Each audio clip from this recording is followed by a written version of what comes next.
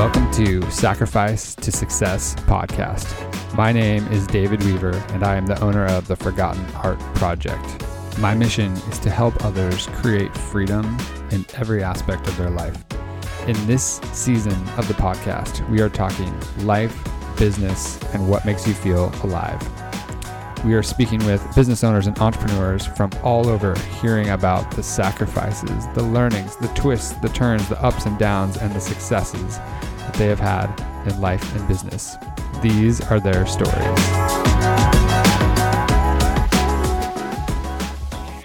Okay, welcome everybody. I am super excited to have another interesting, cool guest with me today named Eric Farber. Welcome, Eric. Hey, thanks for having me. Yeah, so let's just start with where we start with everybody. Tell me a little bit about yourself and then your business. So I am an entrepreneur that is a lawyer by trade. I became a lawyer and I've been a lawyer for almost 25 years. I was a sports entertainment lawyer for a very long time. Worked in Hollywood in several different capacities, from casting to producing movies to working at an agency in what they used to call the TV packaging department. And then I practiced law for a long time, representing athletes, entertainers, had a couple of hundred first round draft pick type athletes that I represented for a long time, not as an agent. Everybody always thought I was an agent, as a lawyer. And I represented a lot of people in the entertainment business. I think the biggest one for me is I represented the Tupac Shakur estate for 18 years. And so a few years ago, I morphed that enterprise and set it up where somebody could take it over, which was my law partner who now runs it. It's about 80 people and about 6 offices. And we actually specialize in workers' compensation now. It was an interesting pivot after the 2008 crash. And I moved on to start a tech company focused in legal and the entertainment business. And so now I have a business called Creators Legal, which is essentially the legal Zoom for the entertainment business. Okay, wow. That is a lot of cool stuff. Wow. Okay, so where shall I begin? What made you, or like, how did you get into that world? Was that something, because I know actually quite a few lawyers, which is interesting, but how did you get into that like entertainment world to start with? Was it like, oh, this is interesting to me and I want to get in there? Or did you know somebody? Like how'd that look? So it's an interesting story, but I always wanted to be part of the entertainment business. I was somebody who sort of absorbed film as art and music and books, and it was really just part of me. My mother was an artist growing up, and I always loved the merger of art and the business world. So I really wanted to be a producer more than anything else. But so I went to law school and ended up in the entertainment business.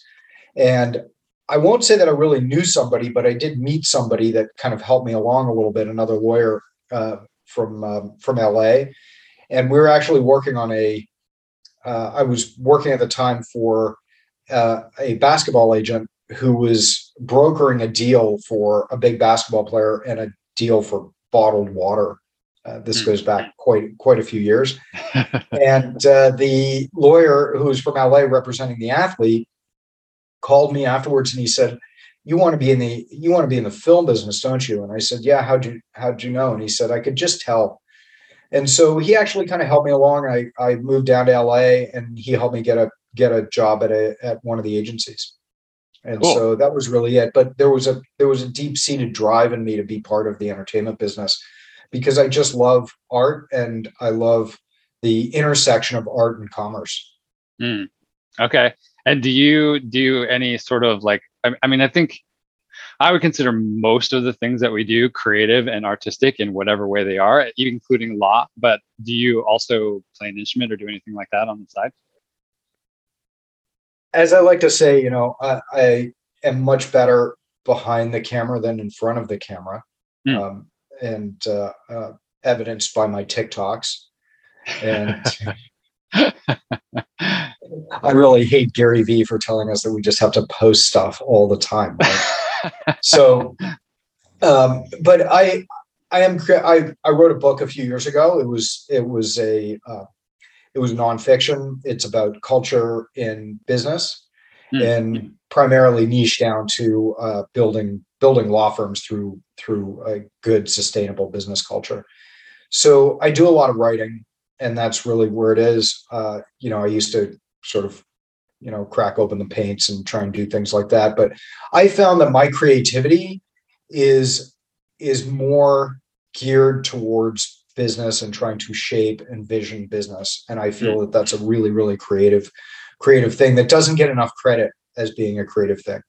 But if you look at our website, I've worked with the designers. I'm studying creativity and design all the time, and how that affects consumers in a lot of ways as well. Yeah, I totally agree. I think, even just being a business owner in and of itself is a very creative process. You're like constantly iterating and trying new stuff and moving in whatever direction you feel needs to go next. I absolutely believe in that. And I think every entrepreneur has to have that level of creativity, especially now. I mean, you're thinking about, what are the touch points of your company? What is the design? What is the feel of the company from the marketing side to somebody literally walking in the door and seeing the lobby? So from every aspect of it, that is very much an artistic enterprise to design a company and design the look and feel of that company from the very first moment that somebody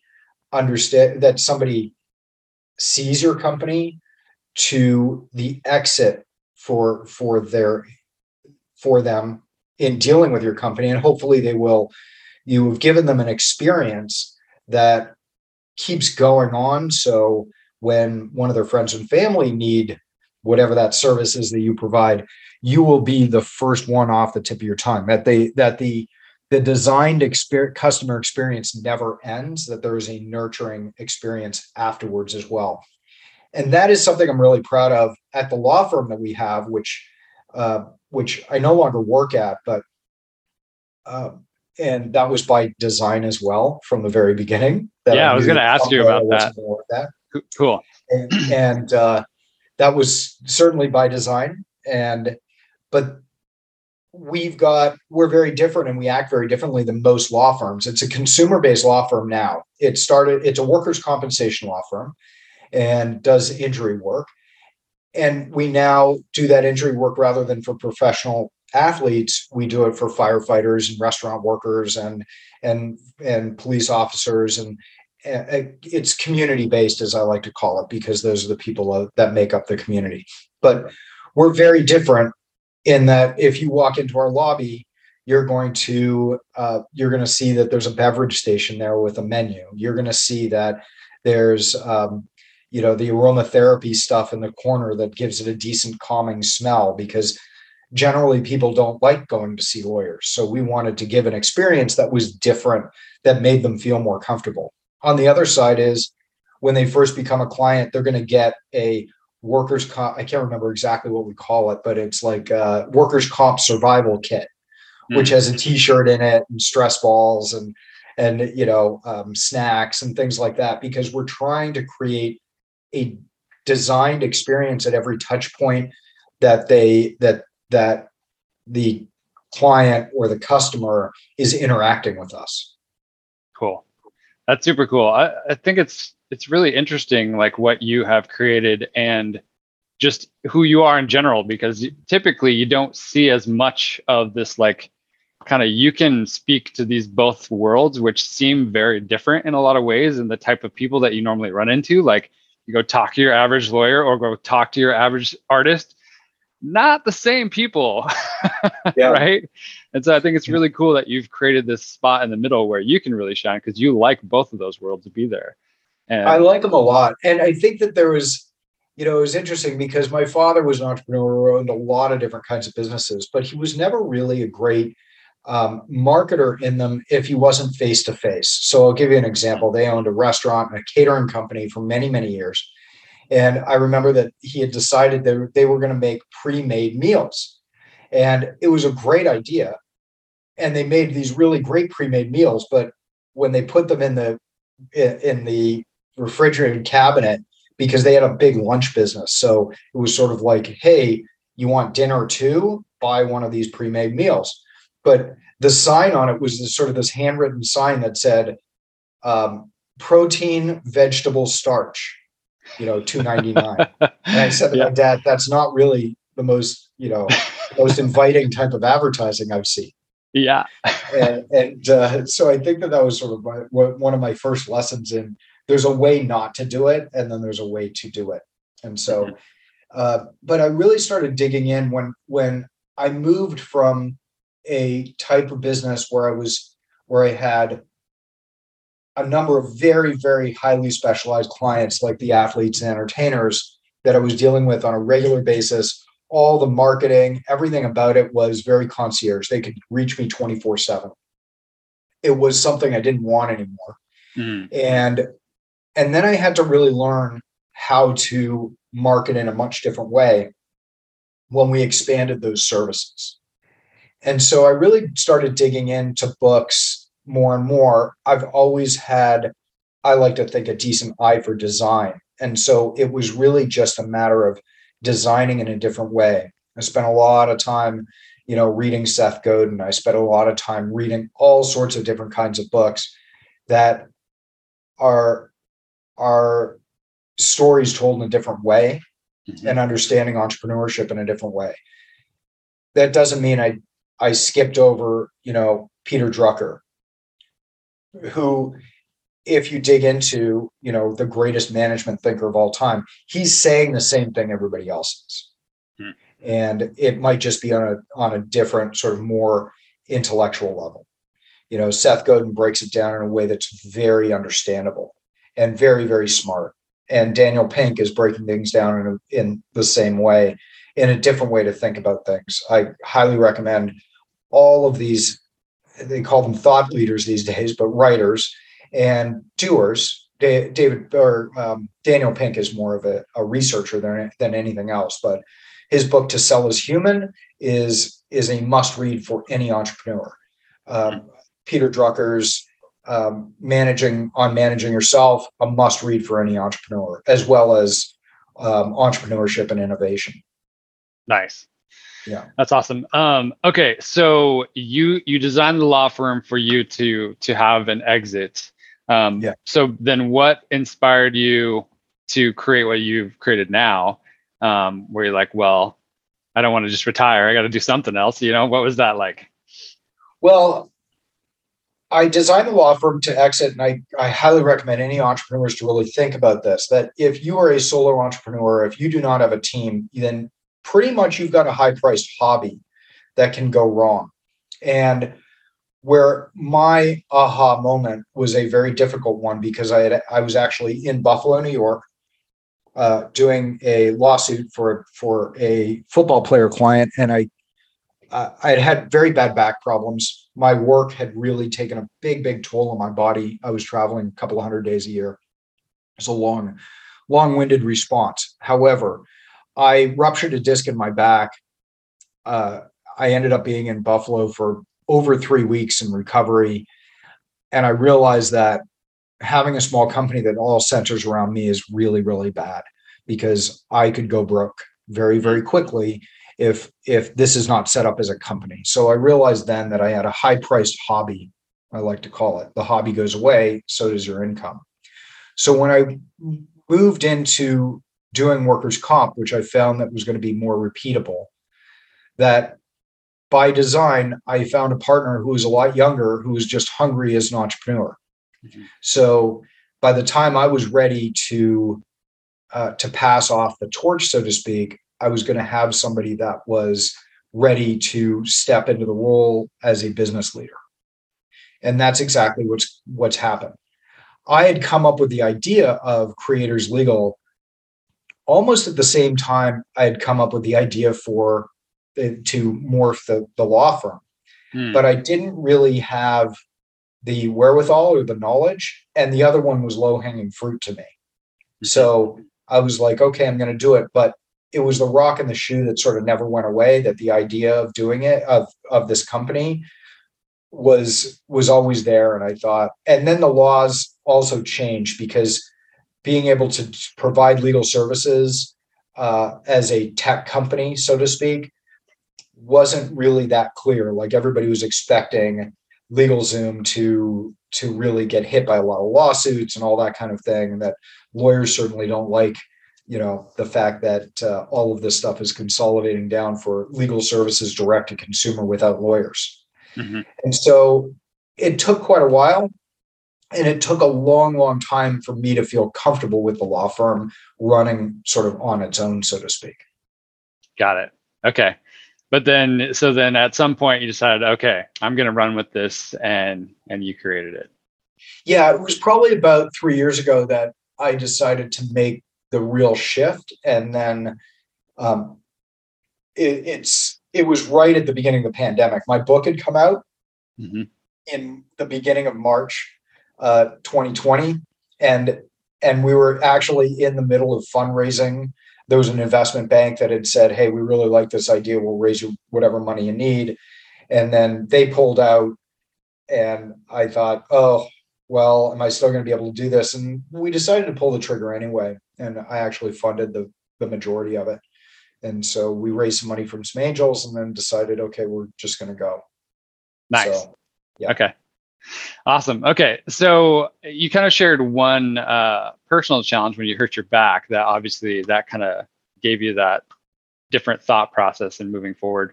But I'm curious about, since you've been in business for so long, what is like one or two challenges that have stuck out for you, and the lesson that came from that in being an entrepreneur? Well, there's always challenges. If you're going to be an entrepreneur, as I say, you're going to get kicked in the teeth 6 times before breakfast. So there's always a huge challenge to maintain your mental psyche that this is going to be okay. And whatever you got kicked in the teeth about is probably going to feel just fine tomorrow. But you've got to really look ahead. You got to have eyes in the back of your head, and you've got to be able to see around corners. And when I talk about seeing around corners, the pandemic is a good example of this. We did fine in the pandemic. Part of that was, and I'm talking not about Creators Legal, but about the law firm. I think there's better examples from the law firm and running the law firm than there are from Creators Legal, just because it's an entity that's been going on and been successful for longer. But at the beginning of the pandemic, I had already been reading about the virus for almost 2 months, maybe a little bit longer. And my director of operations, who's a very smart guy, had also been reading about it. I spent quite a bit of time in Costa Rica. I was in Costa Rica. I came back at the beginning of March, and end of February, beginning of March 2020, I pulled him into my office the day after I got back. I said, "What do you think about this thing?" We talked about it for about 5 minutes. I said, we decided that this was going to be very bad. I said, "How long?" And I called my partner in as well, and a couple other people in management. I said, "How long before we could be at home, working from home, all of us?" And this was 2 weeks before the lockdown order in San Francisco. We're based in Oakland, and the Bay Area lockdown order was 2 to 3 weeks before anybody else in the country. So we're now, just to give a time frame, we're about 2 weeks before that. And we had prepared because we were very technologically savvy as a law firm. We had always been that way, and we had designed it that way to make sure that if there was ever an earthquake, if there were the wildfires and, our building got shut down, which had issues before, we had backup plans. We actually have a document that is an emergency backup plan on everything that we can foresee possibly going wrong. So, like, if our building were to go dark because of a power outage, we found a place that's close to hospitals, so it's on a grid that will never go dark. And it's a hotel that we pre-planned that we would be operating out of their conference rooms. Right. This is amazing. This is how lawyers plan and think. This is Well, not this is how how most entrepreneurs should entrepreneurs plan think. and think, right? Yeah. This is, to me, this is exactly how entrepreneurs should plan and think. This is the Yeah. escape hatch, right? If our marketing, our main marketing goes down, where it gets cut in half, what do we do? Mm-hmm. All these different things. If money goes down for 3 months in a row, what do we do? You want to pre-plan all of these different things. And that includes pre-planning things like watching out for legislation, watching out for changes in the marketplace, watching out, to some extent for your competition and the things that they are doing, trying to keep up. So if you're working too much in your business, you can't see these things.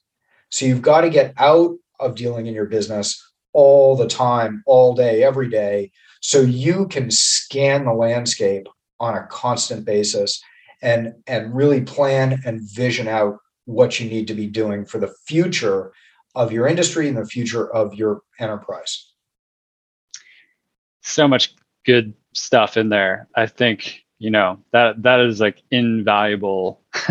And I think it's because when you get into business and you're an entrepreneur, and who knows for listeners how early or far along you are on the journey, but especially if you're early along, and I know this for me in my first business, I never thought about like what happens if this goes away later on. I was so focused on this is going to happen, I'm going to make this happen, that all of that stuff you just talked about wasn't even like didn't register at all until years in. So I think that's super valuable information. Yeah, it's you have to look at these things.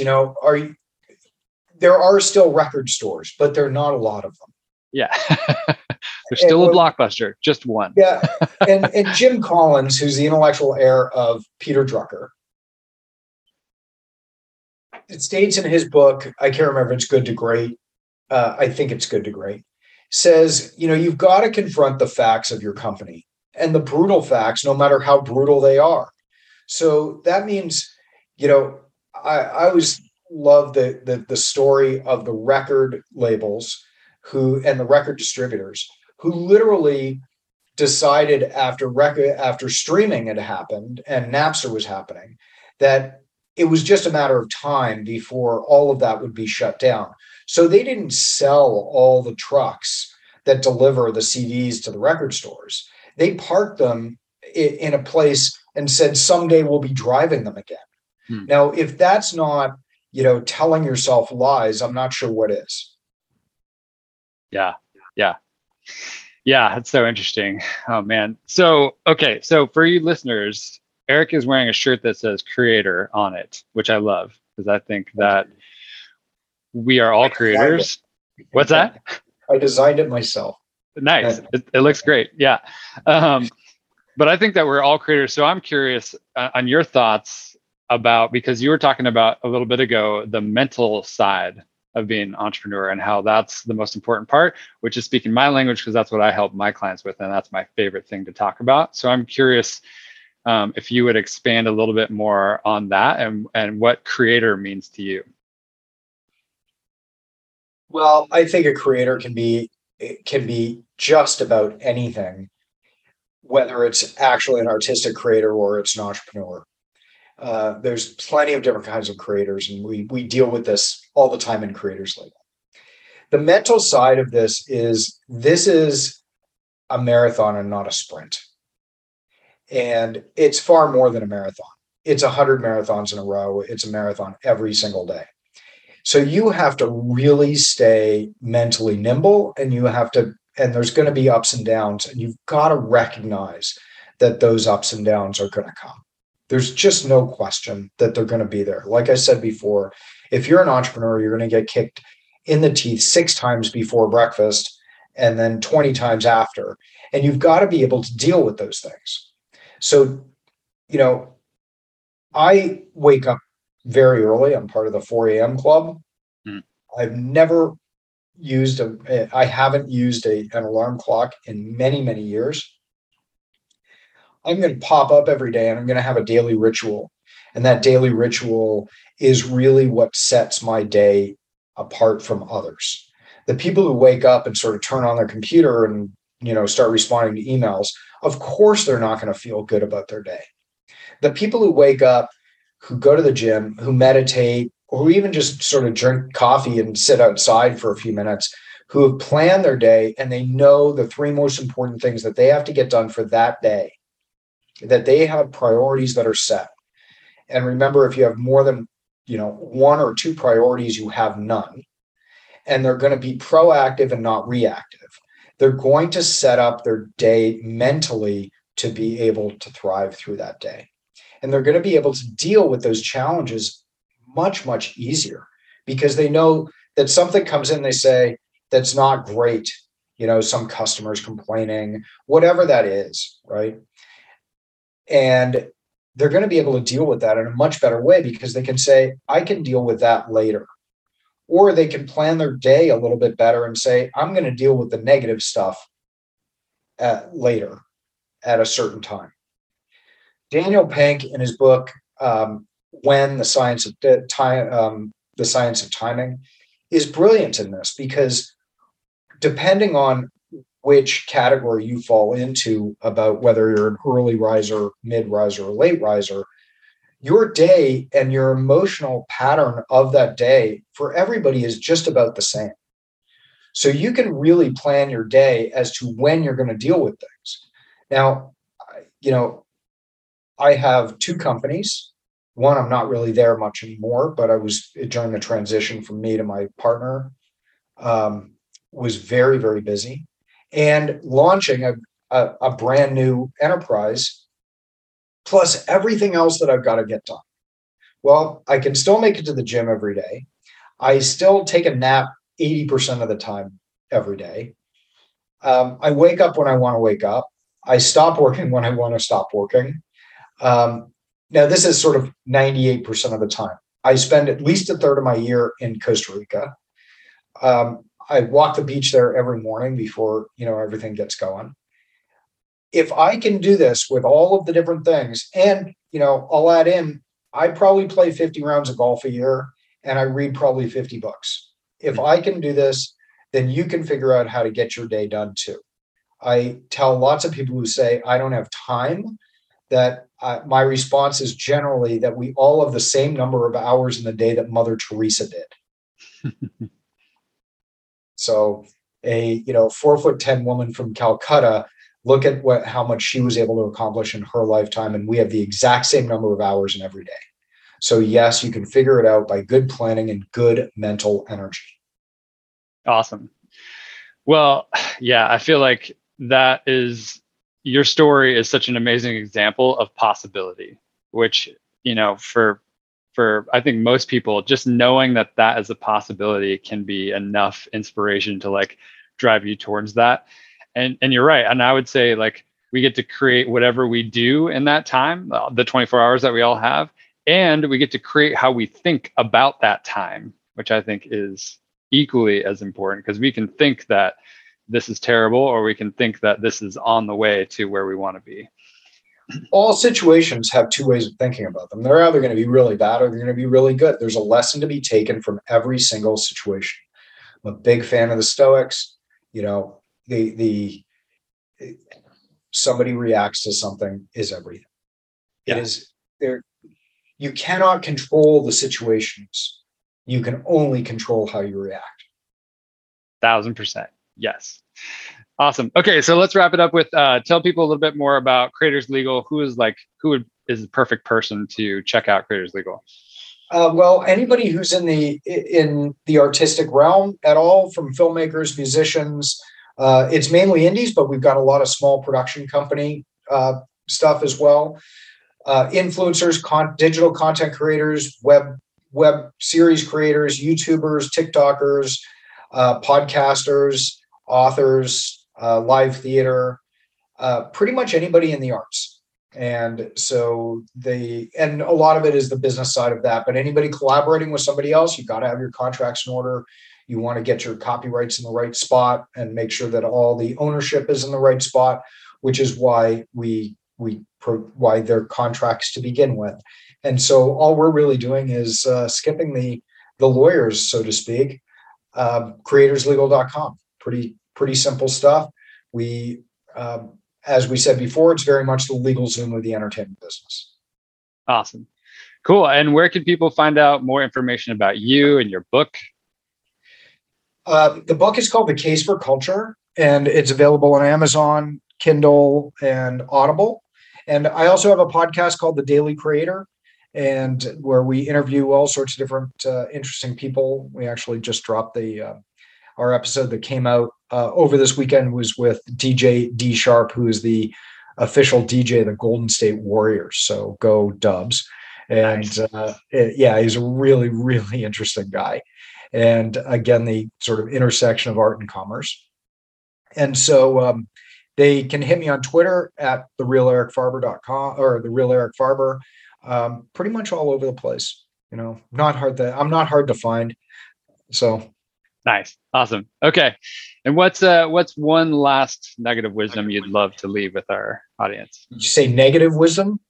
Nugget of wisdom, not negative. Oh, nugget of wisdom. Yeah. It's take your time, right? Like it's not a race. You may feel like it is, but I stay away from all that crap on social media about entrepreneurship, all those little memes and photos and everything that's just about the Lamborghinis and the fancy watches and all that kind of stuff. I will tell you, I am still sitting at the same dining room table that I had when I was dead broke. My house has not changed. All that kind of stuff has not changed because it has nothing to do with that. If you want to create, then be an entrepreneur. If you want the money, figure out something else. Love it. Awesome. Okay. Thank you so much, Eric. I really appreciate you being on the show today. Thank you. Thanks for having me.